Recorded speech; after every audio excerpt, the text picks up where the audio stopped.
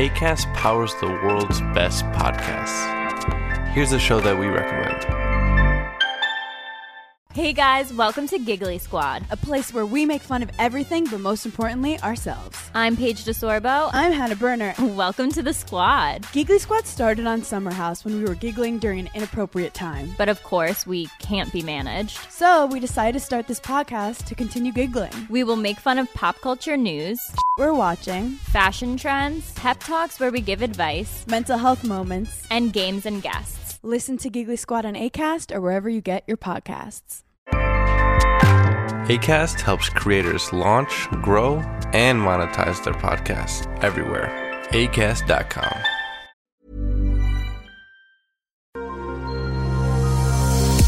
Hej och välkommen till Yogapodden. Yogapodden som är en podcastserie där jag, Simon Chippen Svensson, försöker reda ut alla begreppen inom yoga. Är det så bra som alla säger eller är det så fånigt som alla säger? Och om det nu är så himla bra, varför gör inte alla det bara hela tiden? Alternativt om det nu är så flummigt och fånigt, varför säger då så många att det är så himla bra?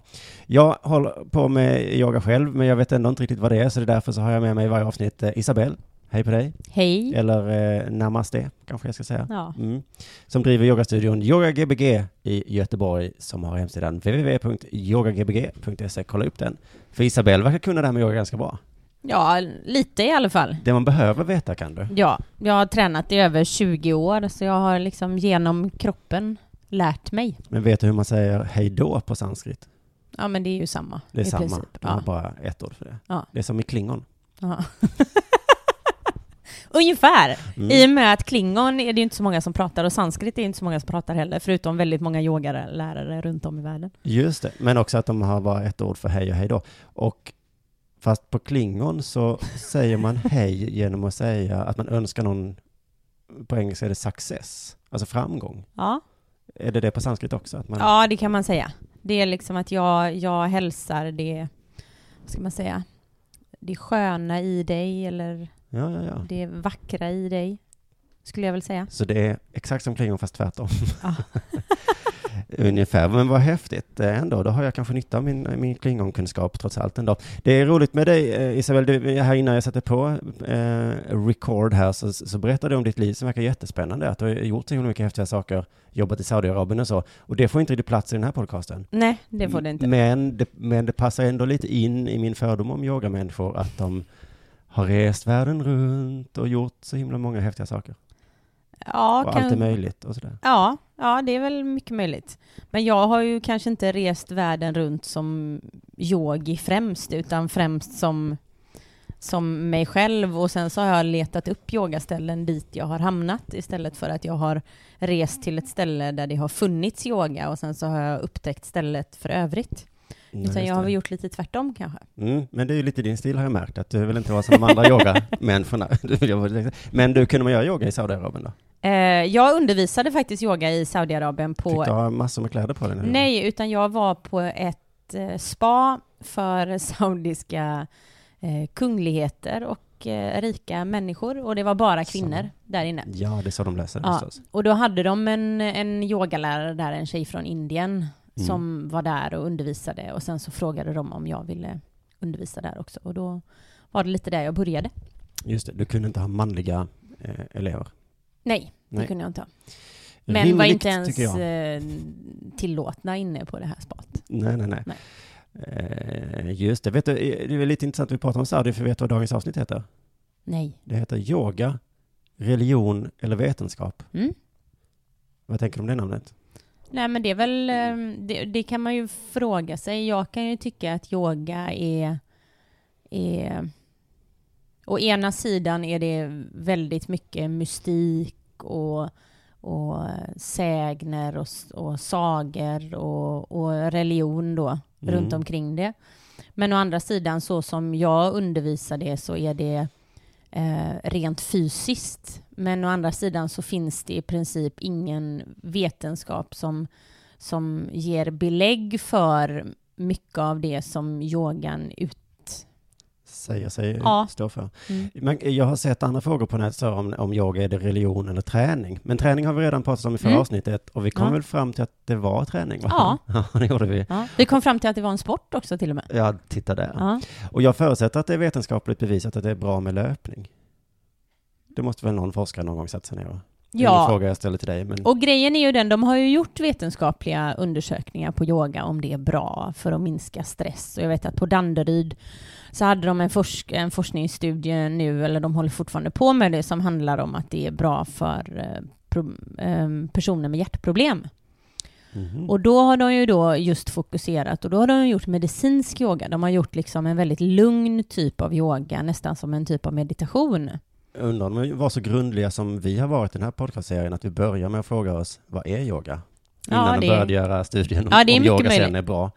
Det är mycket möjligt, för de har ju då tittat på medicinsk yoga och tittat på det ur ett stressperspektiv. Vi pratar aldrig om medicinsk yoga, är det något...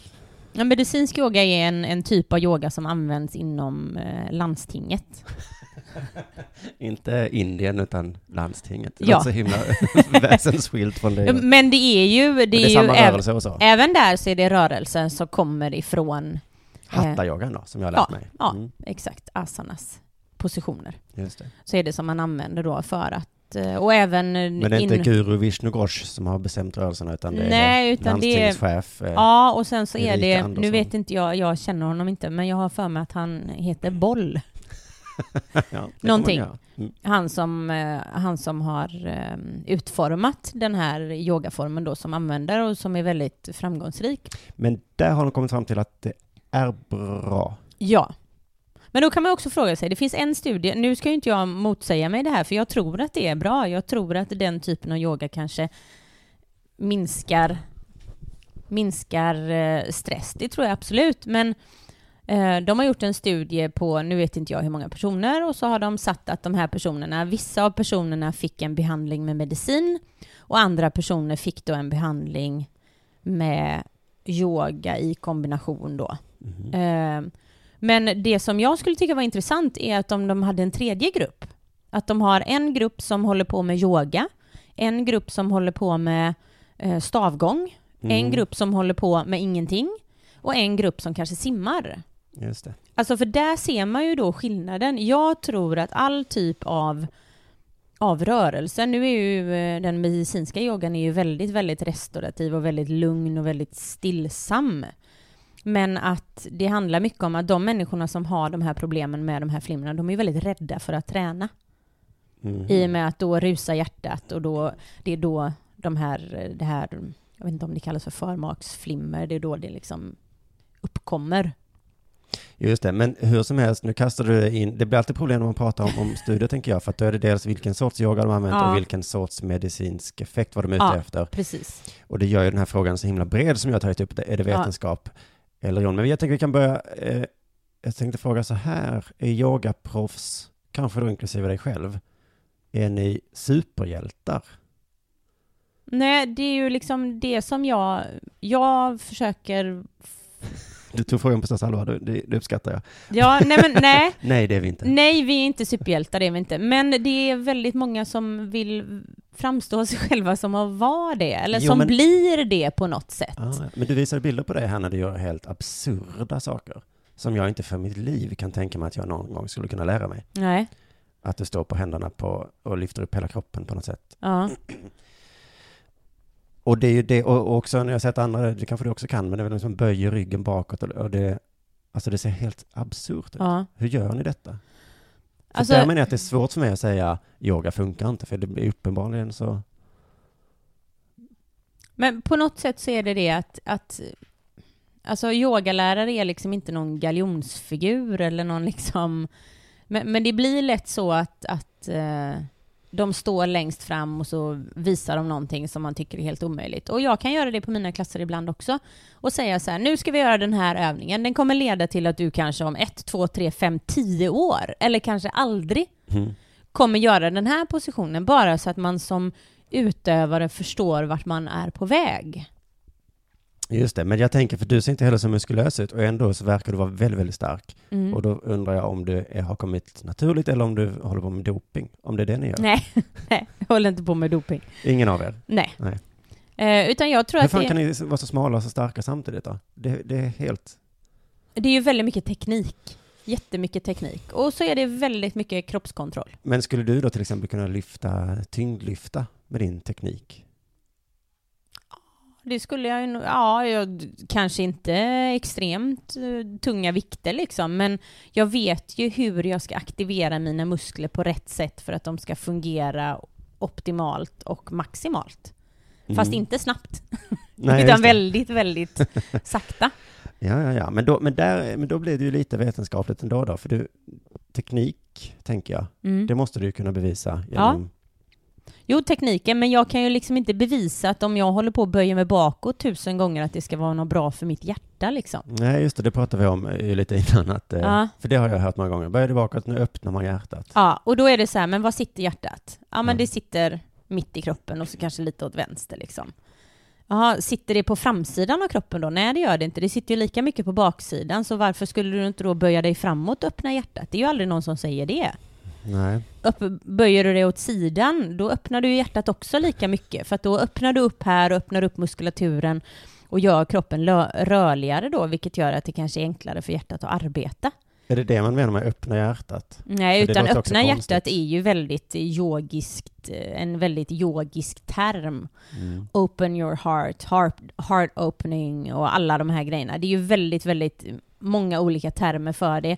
Att man ska böja sig bakåt och föra ihop skulderbladen och liksom skjuta bröstet uppåt för att... Jag tror jag har förstått det som att man ska liksom bli mer mottaglig för livet, liksom. Att man ska vara sån nej-sägare. Ja, det kan det ju vara också. Och det tror jag att jag har gått på någon gång. För när man gör den där kamelen, man böjer sig bakåt och livet håller på och passerar revy framför sina ögon. Och någon bara säger så här, det är bra för att du kommer bli mer öppen i livet. Då tänker jag, okej, jag fortsätter då. Jag fortsätter.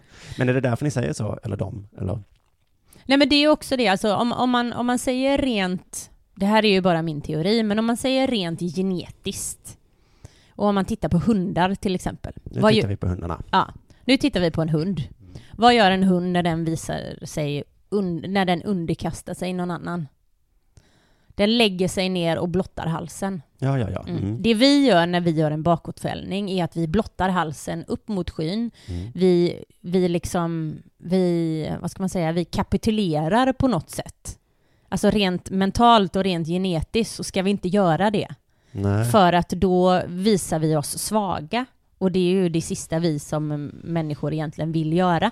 Ja, det kanske därför också det känns så obehagligt då. För att det känns som bara någon skulle peta mig i magen i det läget så skulle jag få panik. Ja, för att du har ingen kontroll för du tittar bakåt. Och det är det som är själva grejen med bakåtfällningar är, precis som du säger, inte öppna hjärtat utan släpp kontroll lite grann. Fast man ska ju inte släppa kontroll på så sätt att man bara ska kollapsa bakåt och bara falla bakåt. Utan du måste ju liksom lyfta kroppen uppåt först. Ja. Nu hamnar du in i teknik här. Du kan men inte det hålla är ju dig. teknik, Ja, precis. Jag vill med prata princip här. Men i så fall skulle man kunna säga att det egentligen är lite vetenskapligt då ju. För det här lät ju, alltså det här med att visa strupen och så. Det har man väl... Men jag vet inte om det är vetenskapligt. Det är ju liksom bara en hypotes. Ja, men mer i alla fall än att säga öppna hjärtat. Ja. Melt your heart brukar de säga ibland också. Melt your heart? Ja, melt your heart. En lärare som jag hade i Bikramyoga någon gång, han sa, för jag gick runt och berättade små historier sådär när man låg och vilpåsen. Och då så sa han så här, när jag började med yoga så gjorde jag 90 dagar i sträck Bikramyoga då.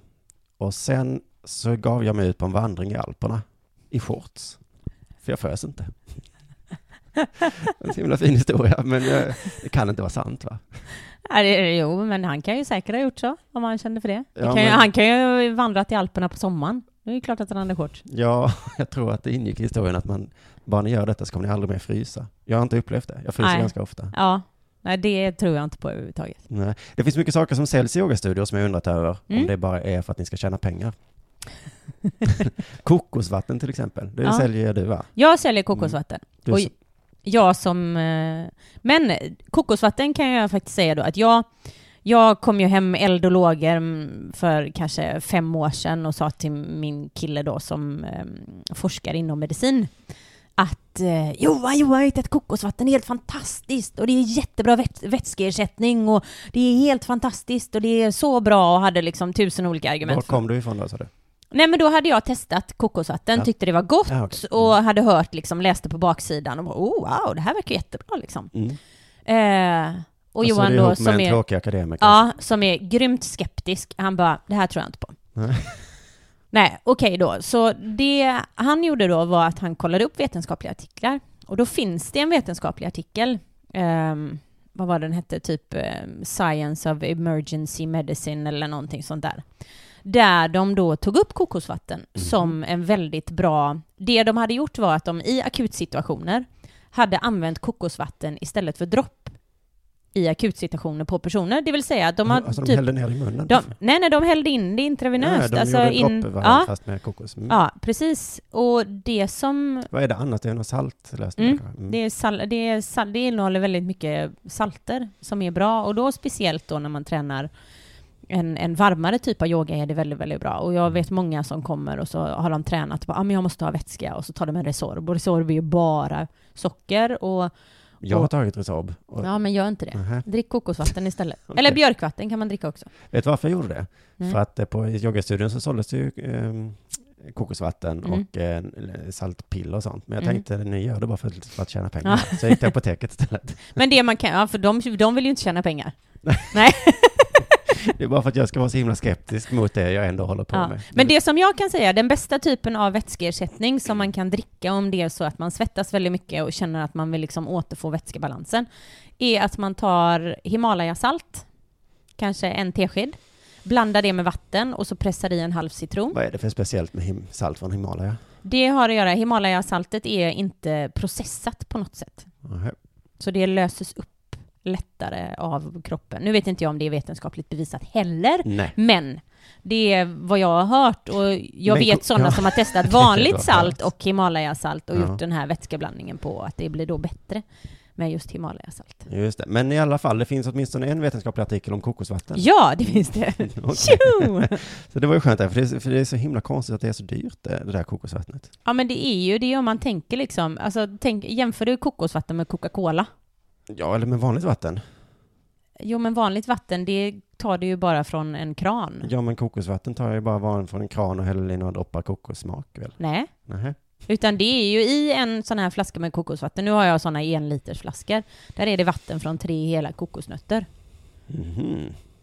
Och då krävs ju mer arbete än att bara skruva på en kran. Ja, precis. Men då kan jag tycka det är konstigare att man köper en flaska med Imsdal för 22 kronor. Ja, och så köper man en halv liter med kokosvatten som kommer från Brasilien för 35. Då kan jag tycka att kokosvattnet är billigt. Ja, det beror på hur man ser det. Ja, vi ska såklart inte jämföra med galningar som köper vatten på flaska. Nej. Det där vet jag har så himla svårt att få med mig folk på den. Att det är knäppt att köpa vatten på flaska. Ja, det är jätteknäppt. Men visst fast å andra sidan, jag kan tycka så här att om jag ska åka någonstans och så har jag glömt att ta med min vattenflaska, då köper jag ju hellre vanligt vatten än en läsk. Och då köper jag ju vatten. Ja, den situationen hamnar vi i. Ja. Vad har ni med på yogastudion? Alger? Har ni? Det ses. Men du kan inte ha så mycket mer på just din studio? Nej, jag har inte så mycket. Jag har haft lite grejer. Jag har tagit in lite olika grejer. Men jag har inte så mycket så. Jag säljer inga piller och inga... Nej. Men de flesta grejerna är ändå på något sätt... Det är inte bara lullull som någon kommit på för att det ska se...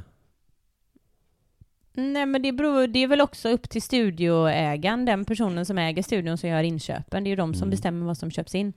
Jag har ju generellt sett gjort så i min studio att jag köper ju inte in någonting som jag inte står för.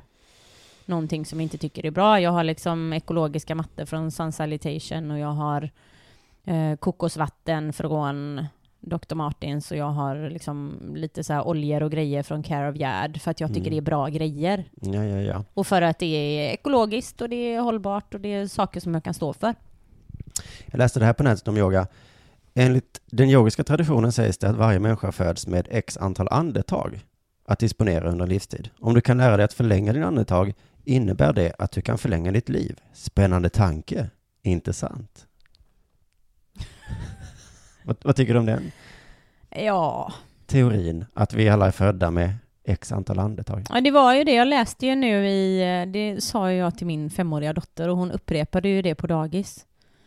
Du har sagt detta till din dotter alltså? Nej, jag läste det i en vetenskaplig tidning. Du gjorde det? Ja, så läste jag att i genomsnitt så andas en människa, nu har jag ingen aning om hur mycket det var. Men det var ett visst antal miljoner andetag under en livslängd. Mm. Men de hade inte räknat ut hur långa och korta? Nej, och de hade inte dragit med i beräkningen att en yogis andetag är längre. Nej. Men jag vet inte, jag tror att tränar man yoga så tror jag generellt sett att man mår bättre än om man sitter hemma på soffan, och då kanske man lever längre. Alltså det är inte helt orimligt egentligen. Nej, just det. Det är med att om man uttrycker sig så här så låter ni som Yoda. Ja, exakt. Men det är ju inte... Alltså all typ av fysisk aktivitet, eller den mesta typen av fysisk aktivitet tror jag är bra, och jag tror att yoga är en hållbar typ av träning som du kan träna oavsett om du är 5 år gammal eller om du är 95 år gammal, så kan du fortfarande träna och få ut någonting utav det. Mm. Just det. Men för vissa, delvis inklusive mig, så känns det som att man vill ändå att det ska vara vetenskap, men åtminstone att det kännas vetenskapligt då. Mm. Medan det i yogastudier ofta det säger så mycket som känns konstigt. Mm. Men är det viktigt för dig att det är vetenskapligt, eller är det bara att det är viktigt för dig att det känns bra? Det kan vara placerat. För min del, jag säger liksom inte saker och ting till mina yogisar som inte är... när du har varit hos lärare och sådär, och de säger saker, nu kommer du få längre liv. Ja, men då, jag är ju väldigt skeptisk mot det och ifrågasätter väldigt mycket, vilket kanske ibland skapar lite tråkig stämning. Men för jag sväljer inte allt det där. Och sen så i vissa lägen Nej, går man... det gör du inte, men är det skiter du i det helt, eller tycker du det känns lite skönt ändå att de... Nej, men jag skiter i det rätt mycket. Och det är väl också det, jag menar, nu har jag väl Tony, skulle man väl säga, som min huvudtränare. Och det han säger väldigt, väldigt mycket grejer, och han har ett väldigt en sund inställning till yogan. Och han ser den också väldigt fysiskt, samtidigt som han ser de här mentala delarna väldigt viktiga också, men ingenting som är absolut nödvändigt. För det är det som jag kan tycka med yoga överlag, är att det ska liksom prackas på en massa föreställningar om så här är det, och det lever en man i Indien som har gått ut i skogen som är någon yogi som har valt att inte dö liksom. Och ingen har sett honom på de senaste x antal åren, men han lever fortfarande, och han är tydligen idag då över 250 år, och det är ju liksom, alltså tror man på det, då är det så här, ja men Alice i Underlandet liksom. Det är ju lite samma sak. Och det finns ju massa berättelser och det finns massa historier. Jag är ju inte troende, jag tror ju inte på Gud, så jag har ju väldigt svårt att tro på de här grejerna. Men alla de här berättelserna har ju ett syfte. Mm-hmm. De har ju ett syfte att förmedla ett sätt man ska bete sig på, ett sätt som man inte ska bete sig på, hur man liksom ska tänka på ett sundare och bättre sätt för sig själv och för sin omvärld. Mm-hmm. Så på något sätt så kan jag säga att det är inte dumt, men det är ju liksom inom alla religioner så finns det ju folk som drar det för långt. Ja. Så man berättar sagan om hunden som går över en bro med en köttbit i munnen. Ja. Och så ser han spegelbilden på en köttbit till, och så vill han ha den, så öppnar han munnen, så tappar han sin köttbit. Ja. Sen moralen är den som gapar efter mycket. Ja. Och det ska man ta till sig. Man behöver inte tro på att det faktiskt har gått en hund. Nej, precis. Mm. Och det är väl det som jag tror. Jag menar, det finns jättemånga yogalärare som förmedlar fantastiska budskap, och sen så finns det väldigt många som bara ser sitt eget syfte i att kunna liksom vräka ur sig sin egen oro och liksom rädsla inför saker och ting, och linda in det i historier. Mm. Men jag kan tänka mig att en del älskar att höra såna historier, men den andra blir så skeptiska så att de liksom inte kan vara i yogastudio. Ja, precis. Att det är där som är, för jag var med någon gång när en lärare sa att men här inne ska vi inte ifrågasätta saker. Ja. Utan nu bara gör vi som jag säger.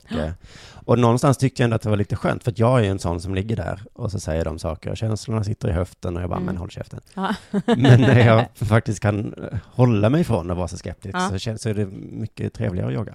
Och det är ju lite det som, vi talade om det innan, det är ju lite det som jag tror är framgången till yogan också. Och framgången till all typ av träning. Man kan ju se liksom crossfit.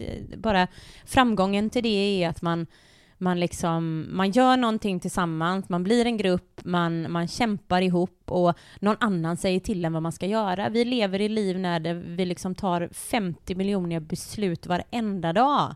Du beslutar allting. Du kan liksom inte välja mellan liksom en tesort, utan det finns 4 tesorter på din arbetsplats. Och varje dag när du tar en kopp te så måste du välja vilket te du ska dricka.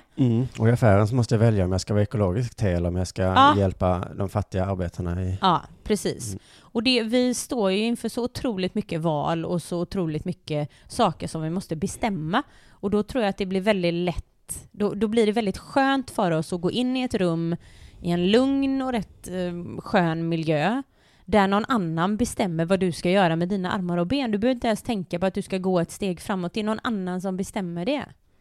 Just det. Och jag tror också att det kan vara rätt skönt. Och det är också därför som att träna yoga i grupp kontra att träna det hemma är ju så otroligt mycket mer givande i början när man börjar att träna. Jag kan tycka det att när man börjar att träna yoga så ska man börja att träna på en studio. Där man går liksom med personer och tränar tillsammans. Det är också, jag tror att jag testade att göra yoga hemma, men just att det är så konstigt. Man ska sitta på ett konstigt sätt. Då kände jag mig så fånig. Jag satt ensam hemma. Ja. Men i den här gruppen så är det lite mindre fånigt. Ja, och sen så är det också det, ju längre man gör det, desto lättare är det att göra det hemma. Det tog mig 10 år innan jag hittade min hemmaträning liksom. Innan jag kände mig bekväm med att ta yogan ut ur rummet och hem till mig. Och nu är jag ju sån, jag gör väldigt mycket, jag tränar väldigt mycket utomhus för jag tycker det är härligt att man står någonstans och sitter man någon sten och så testar man och så gör man lite grejer och så värmer man upp innan och så kör man bara. Just det. Och det kan ju jag göra nu för att jag har tränat så pass länge för att jag vet vad jag gör. Det vill säga att jag kommer inte skada mig. Men du, jag vill ändå gå igenom några saker som jag var inne på det här, det var någon som läste så att känslorna sitter i höften hos tjejer och i axlarna på killar. Ja. Finns det någon form av bäring för de här påståendena? Jag vet inte. Jag har också hört det flera gånger och jag kan väl inte säga direkt att det finns inga vetenskapliga bevis på det. Nej. Däremot så kan man ju liksom säga att tjejers höfter är ju annorlunda än vad killar säger. Det här med att känslorna hos killar sitter i axlarna, det kan ju också vara liksom att man som man kanske är spändare upp till och att man löser upp där. Om man säger generellt sett så är ju män och kvinnor, generellt sett så är väl kanske män lite stelare i axelpartiet än vad kvinnor är. Och i höfterna väl? Ja. Men tjejer kan alltid sitta i skräddarställning. Ja. Och jag kan inte, så då tänker jag att det är en kille-tjej-grej. Men höfterna är ju, jag tror att det har också väldigt mycket att göra. Jag menar, vi är ju väldigt lika, men till syvende och sist så har vi en del organ som inte ni har. Och de sitter ju nere mot höfterna. Och om man då liksom gör övningar där man öppnar upp och mjukar upp muskulaturen och ligamenten och allting där runt omkring, så kanske det blir lättare för dem att röra sig, eller jag vet inte. Okej, men känslorna sitter i det, men det, på ett sätt så vet man inte stämmer. Om man är arg och ledsen så spänner man ju axlarna. Ja, det gör ju inte jag. Det gör inte du nu? Nej, jag spänner höfterna. Jag går omkring och gör knipövningar när jag blir arg. Nej, det finns någon position, jag kommer inte ihåg vilken det är, men där man ska, men det är det nu, separerade ben, skitsamma, det är inte viktigt. Man ska ha knät mot huvudet mot pannan mot knät. Pannan mot knät, ja. Och då så, när man gör det och det känns helt vidrigt, så säger de alltid, det här är bra för immunförsvaret. Och då är det lite lättare för mig att göra den, för då tänker jag kommer inte bli sjuk om jag bara står ut med det här. Står ut med det. Och det vet jag. Det är något med sköldkörteln, tror jag. Ja, det är det. Det är sköldkörteln. Och det är även, det säger de att det är eller stående huvudet är separerade. Man separerar fötterna och så står man med huvudet mot knät. Och det som jag tror att det handlar om är att man stimulerar körtlarna här i halsen. Och här är det som vi utsöndrar någonting som heter T-celler. Och T-cellerna hjälper till då att förbättra immunförsvaret. Var kommer den här? Har du läst? Alltså... Nej, men jag har, det är jag har man gjort... läser på yogan eller har du... Nej, utan det jag har gjort är att jag har ju hört det här flera gånger och så har jag kollat upp och så har jag tänkt liksom rent anatomiskt, vad är det som händer när jag trycker hakan in mot bröstet, lutar mig framåt, och då är det här fallet, i och med att du säger att de säger det. Det här har jag aldrig hört någon annanstans än inne i en bikramsal till exempel. Och då kan jag tänka så här, okej, när det är inne i värmen, då kanske... Jag vet inte, det kanske man kanske tillför mer blod till det här organet, vilket gör att det då arbetar mer effektivt. Men jag vet ju ingen som har liksom, som inte har gjort den och har blivit sjuk, medan någon har gjort den och inte blivit sjuk. Alltså, jag inbillar mig att när jag gjorde mycket bikram, att jag var mindre sjuk. Men det kan ju vara ett inbildning. ja. Men precis, men du kollade upp det och på något sätt så kan det tänkas att man stimulerar det här och det utsöndrar T-celler. Eller vad sa du? Och jag kan ju säga så här, okej, men det kanske har att göra med att du under tiden som du tränar mycket bikramyoga blir utsatt för väldigt mycket olika baciller i och med att du är inne i ett rum där folk svettas och det är 40 grader varmt. Mm. Och då utsätts du för massa baciller och blir liksom lite van vid det. Det är samma sak som att man säger folk som jobbar inom restaurang har bättre immunförsvar än sådana som inte gör det, för att de träffar olika typer av människor hela tiden och har liksom ett socialt jobb där de träffar folk. Men du sa ju emot det här lite nu, för det sa du ju att det faktiskt utsöndrar de här T-cellerna. Nej, jag sa att det kan göra det. Det kan vara det som det är, men jag vet inte om det är det. Nej. Men det finns någon form av, precis, det är inte helt taget ur luften i alla fall. Nej, alltså, som det verkligen funkar. Om man ska säga så här, alla de här övningarna då, om vi ska gå in på bikramyogan, har ju någon typ av funktion enligt bikram. Och sen då i sin tur enligt den som han har fått det ifrån, va? Ja. Eller? Jo, fast han pratar inte så mycket om det. Nej. Utan bikram, det är ju mer liksom att han har tagit de här övningarna och så har han liksom satt en personlighet på varje övning för att du som utövare ska kunna identifiera dig med den övningen och kunna göra den på ett korrekt sätt. Det är fantastiskt. Jag gillar honom mer och mer. Ja. Men precis, då säger han till exempel det här är bra mot immunförsvaret och då kan jag tänka, jag får någon slags känsla för påsen. Ja, och grejen är också den att han säger att det är bra för ämnesomsättningen. Och är det så att han säger att den är bra för ämnesomsättningen, så står alla och trycker hakan in mot bröstet och sätter pannan mot knät så mycket som de bara kan. Ja. Oavsett om det hjälper eller inte. Just det. Och då får han effekten av den att man ska runda ryggen så mycket som möjligt och suga in magen, och det är det som är, alltså, att du liksom ska få en rundning i ryggraden. Och då är det frågan, är det hakan mot bröstet som är det viktigaste, eller är det förlängningen av ryggraden ner mot svanskotan? Who knows? Det här slog mig nu när jag var i Thailand, när jag var cirka 22 kanske. Då gjorde jag en yogaklass. Och då var vi kanske 3 killar. Då sa hon så här, jag minns inte vilken övning det var, men hon sa så här, om man gör den här övningen så blir man bättre i sängen, alltså på sex. Och det slog mig nu, det kanske hon också bara sa då, för att vi skulle tänka, okej, då ska jag fan göra det. För det var viktigt för oss i den åldern liksom. Ja.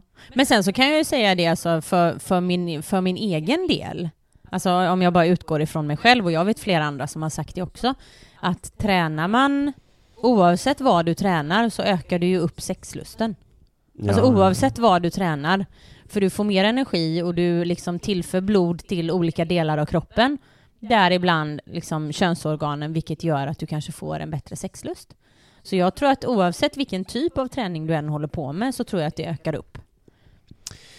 Just ja. Sen så när hon sa det så kanske du tänkte på något snuskigt, och då ville du ha mer sex, och sen så kom du ut därifrån och så trodde du på det hon sa. Jag tror hon uttalade som att det skulle dröja längre tid innan man fick utlösning. Jag tror det var så hon uttryckte det. Men det finns ju, vad är det den boken heter? Geni. Det finns ju the control of the masculine... Nej, det finns ju en bok, nu kommer inte jag på vad den heter. Har det med yoga att göra? Eller har det med... Nej, den har just med att kunna kontrollera sin sexuella energi. Jag hade en kille som jag tränade tillsammans med som hade läst den här boken, och han kunde kontrollera sin orgasm. Ja, just det. Men jag kan tänka... Och det kan man ju, jag menar, det kan man ju med hjälp av andning också. Där kan man ju ta till den här pranayaman då, eller ujjayi-andningen, eller liksom en djupandning, om det är så. Om vi nu ska gå in på sex och prata om det, så kan man ju faktiskt använda den på ett sånt sätt att man kan kontrollera och hålla tillbaka. Det kanske är det som är tantra, eller? Ja, jag tänker mig att de håller på att andas och håller på. Ja, jo, det är ju lite liknande. Det finns ju tantra-yoga också. Ja. Jag var på en sån klass en gång. Då fick vi krypa omkring på golvet och låtsas att vi var den här sagan om ringen, den här snubben som tar ringen. Vad är det han heter? Gollum. Fick ni låtsas att vi fick låtsas att vi var Gollum och krypa längs med golvet. Men vad är tantra-yoga då? Har det med sex att göra? Nej, tantra det har är något inte annat och sex är... Det handlar väl om energier mellan personer, tror jag. Okay. Nu är inte jag så jätteinsatt i just tantra-yoga. Men... för det vi gjorde då också var ju också det att man liksom fick lägga sitt huvud i knät på en främmande människa och... Ja, men lite sådär. Man går över sina egna personliga... Vad ska man säga? Den personliga sfären. Ja, lite så. Man står nära varandra och pratar. Ja, men lite så. Ja, man går innanför den här halvmeterscirkeln som man har. Då kan man också fråga sig varför man ska lära sig att... Det är perfekt den sfären, kan jag tänka. Ja, men det kan ju vara vissa människor som har väldigt svårt för att släppa andra människor in på livet. Och då kan det vara bra att göra en sån typ av yoga för att liksom lära sig att komma i kontakt med andra. This is Paige, the co-host of Giggly Squad, and I want to tell you about a company that I've been loving, Olive & June. Olive & June gives you everything that you need for a salon-quality manicure in one box. And if you break it down, it really comes out to $2 a manicure, which is absolutely insane. It's also so easy to get salon-worthy nails at home with Olive & June. The difference between how your nails used to look when you did them yourself and now with the Mani system is a complete game changer. The best thing about Olive & June, too, is it's a quick dry. Dries in about 1 minute, lasts for 5 days, and full coverage in up to 1 to 2 coats. Visit oliveandjune.com/perfectmani20 for 20% off your first system. That's oliveandjune.com/perfectmani20 for 20% off your first system. Every fan knows the right player in the right position can be a game changer. Put LifeLock between your identity and identity thieves to monitor and alert you to threats you could miss. Plus, with a U.S.-based restoration specialist on your team, you won't have to face drained accounts, fraudulent loans, or other losses from identity theft alone. All backed by the LifeLock $1 Million Protection Package. Change the game on identity theft. Save up to 25% your first year at LifeLock.com/aware. Just det, jag hörde en historia, jag vet inte om den är sann. Nu kommer detta handla om Bikram igen och jag hoppas vi någon gång kommer ha ett helt avsnitt om honom. Men vi tar in ut det här nu att han skulle bevisa att hans serie var bra för kroppen. För att han skadade ju sig och sen skapade han en serien och sen så blev han frisk. Och då skulle så hade han gjort en vetenskaplig studie när han skulle lämna in. Men att papperna han skrivit på brann upp. Stämmer detta? Eller är det bara en galen saga det också? Det tror jag bara är en galen saga. Okay. Ja. Det är den perfekta. Alltså. Det är ungefär som han den 250-åriga yogin som är ute i skogen och väljer att inte dö. Ja. Nej, men för att han ändå hade någon slags ambition om att visa att det här är faktiskt vetenskapligt. Det kan man ju tänka sig ligger i hur han arbetar. Och grejen är den att nu, det känns jättehemskt att vi sitter här och bara snackar massa strunt om Bikram. Men till syvende och sist så är det ju, han är ju en av de anledningarna till varför vi sitter här. Han är ju en av dem som skapade och gjorde yogan populär och såg till att den kom till väst och att den blev applicerbar för alla. De här 26 övningarna som man gör är helt fantastiska egentligen. Sen så när han började undervisa, då var det 32 grader varmt i rummen. Nu har de höjt värmen till 40 grader, vilket jag kan tycka det är alldeles för varmt. Mm. Det är för varmt och det funkar under en kort period om man vill göra det. Men om man ska träna liksom Bikram-yoga och träna i ett längre perspektiv så måste man ha en lägre temperatur. Det här ska vi säga är din åsikt ju. Det finns ju många som tycker att det är den perfekta, men jag behöver ju inte ens fråga dig om det är vetenskapligt framtaget om de där temperaturerna. Nej. Det kan de inte riktigt vara då. Nej, det är det inte. Nej, utan det är någon form av, men det är ju samma som egentligen kokosvattnet, förutom att just alltså att det mycket bygger på en känsla man får. Ja. Och nu tycker jag det här känns bra, säger någon. Ja. Har det så här. Ja. Och så kör man på det. Men problemet är ju då att det inte är bra för alla, tänker jag. Precis. Och det kanske är hela yogans problem. Även dina klasser kanske. Ja. Att du har tagit fram övningar eller rörelser som du tycker är bra. Ja, och det är ju lite så. Och det är därför som jag säger att jag tycker att man ska testa olika instruktörer. Jag tycker man ska testa olika typer av yoga. Och man ska liksom... Man ska se det som en liten godispåse där man plockar lite olika grejer och testar lite olika saker och sen så kanske man fastnar för saltlakrits och då får man ju liksom hänga kvar där eller så kör man lite, alltså... Gemensamt för alla är väl andningen, va? Ja, andningen är ju viktig liksom, men jag brukar inte prata jättemycket om andningen. Utan jag brukar istället försöka att göra övningar där man naturligt känner att nu måste jag andas in liksom. Jag gör ju aldrig hunden till exempel. Den gör jag ju aldrig på mina övningar, men det är ju väldigt vanligt att man annars liksom, och så ställer vi oss i hunden och så tar vi 5 andetag liksom, och så går vi vidare in i nästa. Och det är ju väldigt lätt liksom att få alla på samma bana. Hunden är bara att man står på alla 4 eller? Nej, hunden är att man står liksom som ett upp- och nedvänt V. Ja, stående hunden. Ja. Så känner jag till den. Ja, okay. Man står som ett V, med händerna i golvet och fötterna i golvet. Ja. Jaha, du har inte den? Nej. Nej, den är ju jättehemsk tycker jag.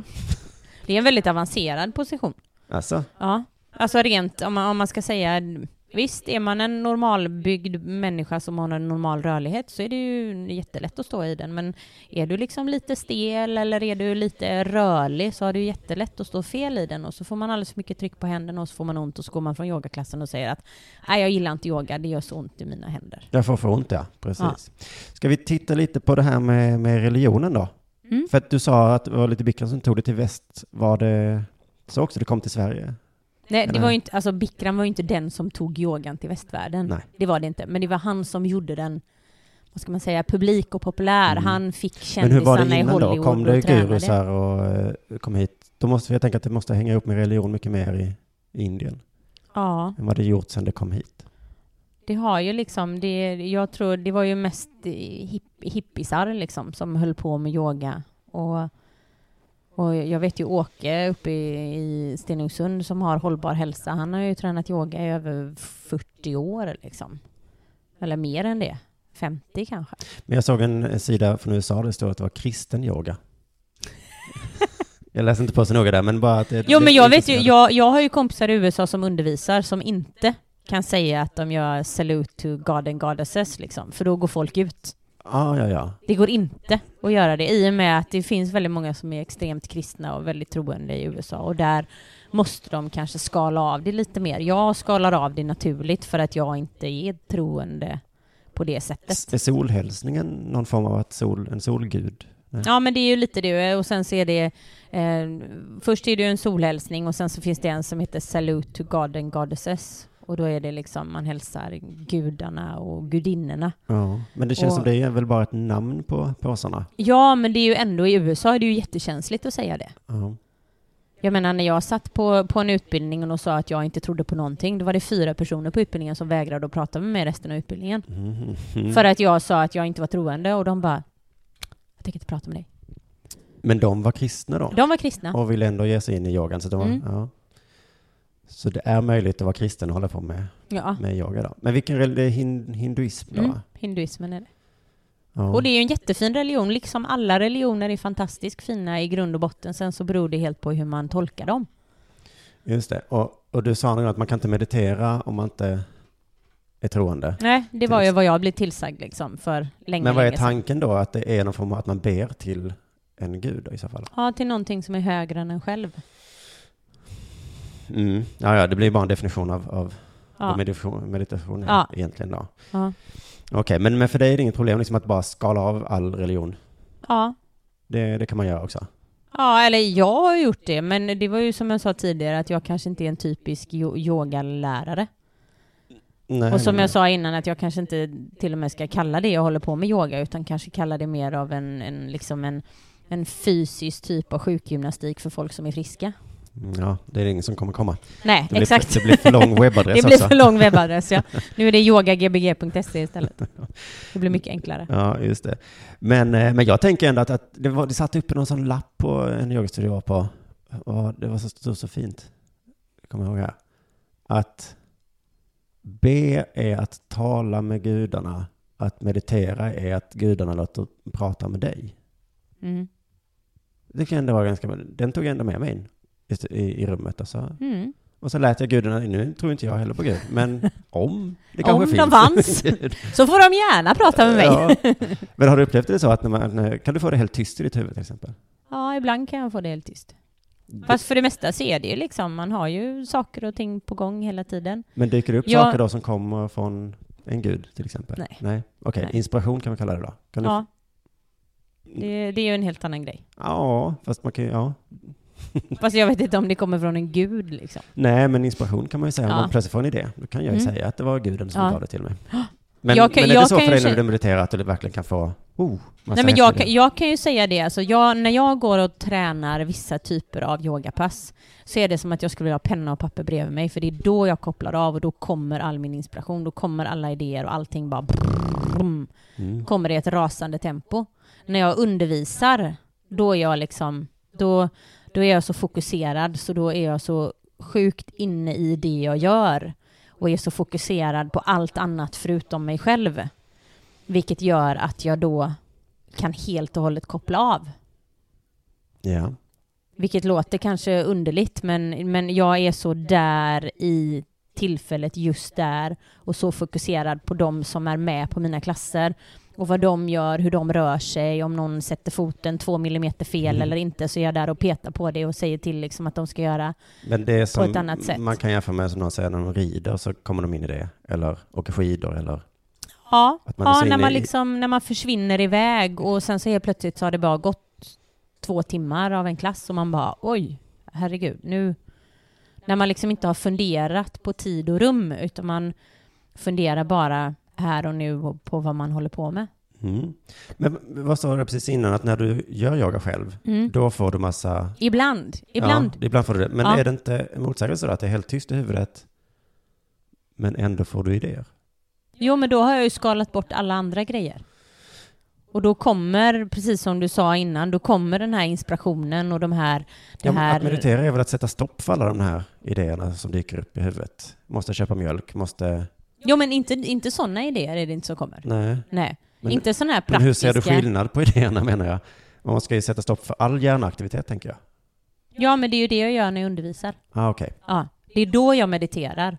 Och när jag tränar yoga själv ibland, vissa klasser, beroende på vem det är som undervisar och beroende på vad det är för typ av klass jag har, så är det åt andra hållet, att det är liksom en konstant liksom hjärnflöde där det kommer så mycket idéer. Det är också någon form av meditation då, bara att du kanaliserar, eller vad det heter, stänger av de... Ja, stänger av det som man inte behöver ha. Nej, liksom.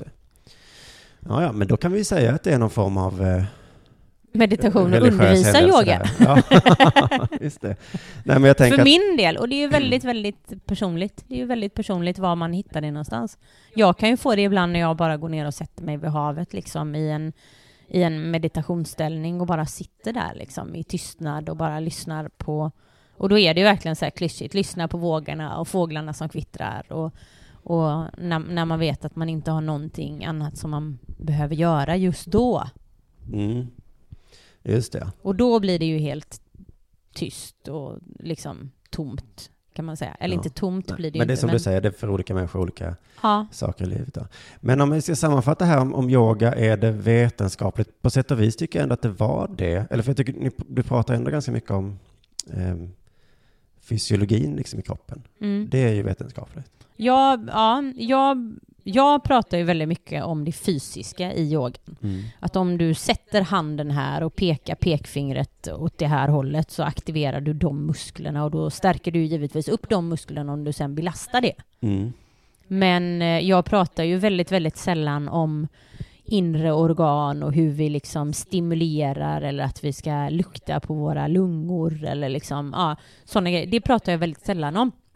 För att det finns inga vetenskapliga bevis på det. Däremot så kan jag säga fysiskt, när jag ser att jag rör mitt lillfinger så är det vissa muskler som arbetar. Då kan jag ju rent sanningsenligt säga till mina yogisar att om du flyttar ut lillfingret 2 centimeter så kommer du aktivera de musklerna ännu. Alltså, så att det är mer fysiskt millimeter... Och sen om det då skulle vara så att man öppnar hjärtat, då är det bara en bonus då. Exakt. Det behöver vi inte säga, men det kanske är så. Ja, och jag menar man kan ju säga det också liksom, att men då kan jag tycka att det är viktigt att man tänker på att jag menar organen sitter liksom inte bara på ett ställe och det är inte bara en muskel som påverkar organen utan det är hela kroppen. Och de övningarna som man gör i yogan är ju väldigt specifika och de är ju väldigt... Man öppnar upp i sidled och framåt och bakåt. Och det är väldigt, väldigt få andra typer av träningar som man gör det. Och jag tror att det är det som är framgången till yogan, och det är det som kommer också göra att yogan är inte en fluga, utan det är någonting som vi kommer träna i Sverige framåt, liksom långt framåt. Det är ingenting som bara är... Det är inte en hipsterfluga. Nej, jag tror att det är på topp nu. Liksom. Sen så kommer det bli liksom som en vardaglig... Alltså folk kommer träna yoga. De kommer ha det som en daglig rutin, att man går upp och gör liksom, ungefär som vi gjorde på liksom 30-40-talet, att man gjorde morgongymnastik på morgonen. Det är lite samma sak. Och det är någonting som vi behöver i vårt försittade samhälle, är ju att vi behöver ju röra oss mer och inte bara sitta på en stol, gå ut och springa hem, sätta sig och titta på TV. Nej, men då kan man ju göra vilken idrott som helst egentligen ju. Ja, fast det är ju också det inom yogan, så det är ju inga andra idrotter där du bänder och vrider och öppnar och töjer och svänger på kroppen i ett sånt läge där man är stilla och låter kroppen arbeta muskulärt. Nej. Det har sina fördelar. Du, det här med, jag måste avsluta med chakra, energier. Vad är det för någonting? Tror du på det? Eller är det vetenskapligt? Det är inom kundalini-yogan så pratar man om de olika chakrarna som är i kroppen. Jag tror det är 5 olika chakran och de styr olika delar ut i kroppen. Jag kan väl inte säga att jag tror på det. Jag kan tycka att det är lite Men har du känt av det någon kul gång? att lyssna på det när man går och tränar en sån typ av klass. Och det är ju inte det att jag sitter där och ifrågasätter det. Om läraren säger att så här är det, då tycker jag, ja, men säger hon det så får väl jag ta det då, i och med att jag har gått på hennes klass. Ja, du tar det som en del av en saga och så blir det trevligare att vara där helt enkelt. Ja, exakt. Än att sitta och ifrågasätta alltihopa, då blir man ju knasig i huvudet. Ja, det är onödigt, men okej, så chakran, det säger vi, det finns som ett... Det finns inom yogatraditionen, är det väldigt viktigt, och speciellt inom kundalini-traditionen är det jätteviktigt. Och chakran är ju hopknuten, tror jag, med ryggraden och med liksom nervbanor ut i kroppen. Så varje chakra har ju liksom sitt specifika syfte. Ja, i sagan eller på riktigt?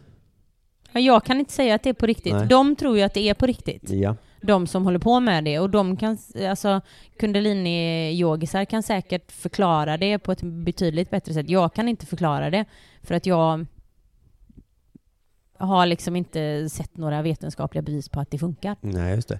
Men i så fall så tycker jag att vi gör så här med det här avsnittet, att vad sa vi nu? Vetenskap eller religion? Religion är det, men man kan skala bort det.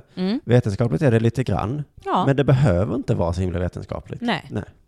Men det är fysiskt. För att det är kanske en orimligt krav att ha på en träningsform. Ja, jo, det är ju det. Men det är ju inte det att vi sitter och pratar om springning på samma sätt. Nej, och crossfit som du var inne på. Nej. Är det någon som har? Nej, men vad fint. Då känner jag mig nöjd där. Tack så mycket för idag, Isabel. Ja, tack själv. Och tack för att du lyssnade på den här podcasten. Om du blir intresserad av Isabel, så som jag lovar att det kommer bli, om du kollar upp henne, för hon är en väldigt, väldigt spännande människa, så gå in på www.yogagbg.se och så kan du kolla upp hennes lilla studio där. Då så hörs vi nästa gång helt enkelt.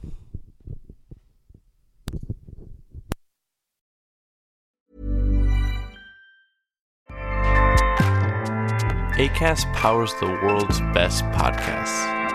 Here's a show that we recommend. Hey guys, welcome to Giggly Squad. A place where we make fun of everything, but most importantly, ourselves. I'm Paige DeSorbo. I'm Hannah Berner. Welcome to the squad. Giggly Squad started on Summer House when we were giggling during an inappropriate time. But of course, we can't be managed. So we decided to start this podcast to continue giggling. We will make fun of pop culture news, We're watching, fashion trends, pep talks where we give advice, mental health moments, and games and guests. Listen to Giggly Squad on Acast or wherever you get your podcasts. Acast helps creators launch, grow, and monetize their podcasts everywhere.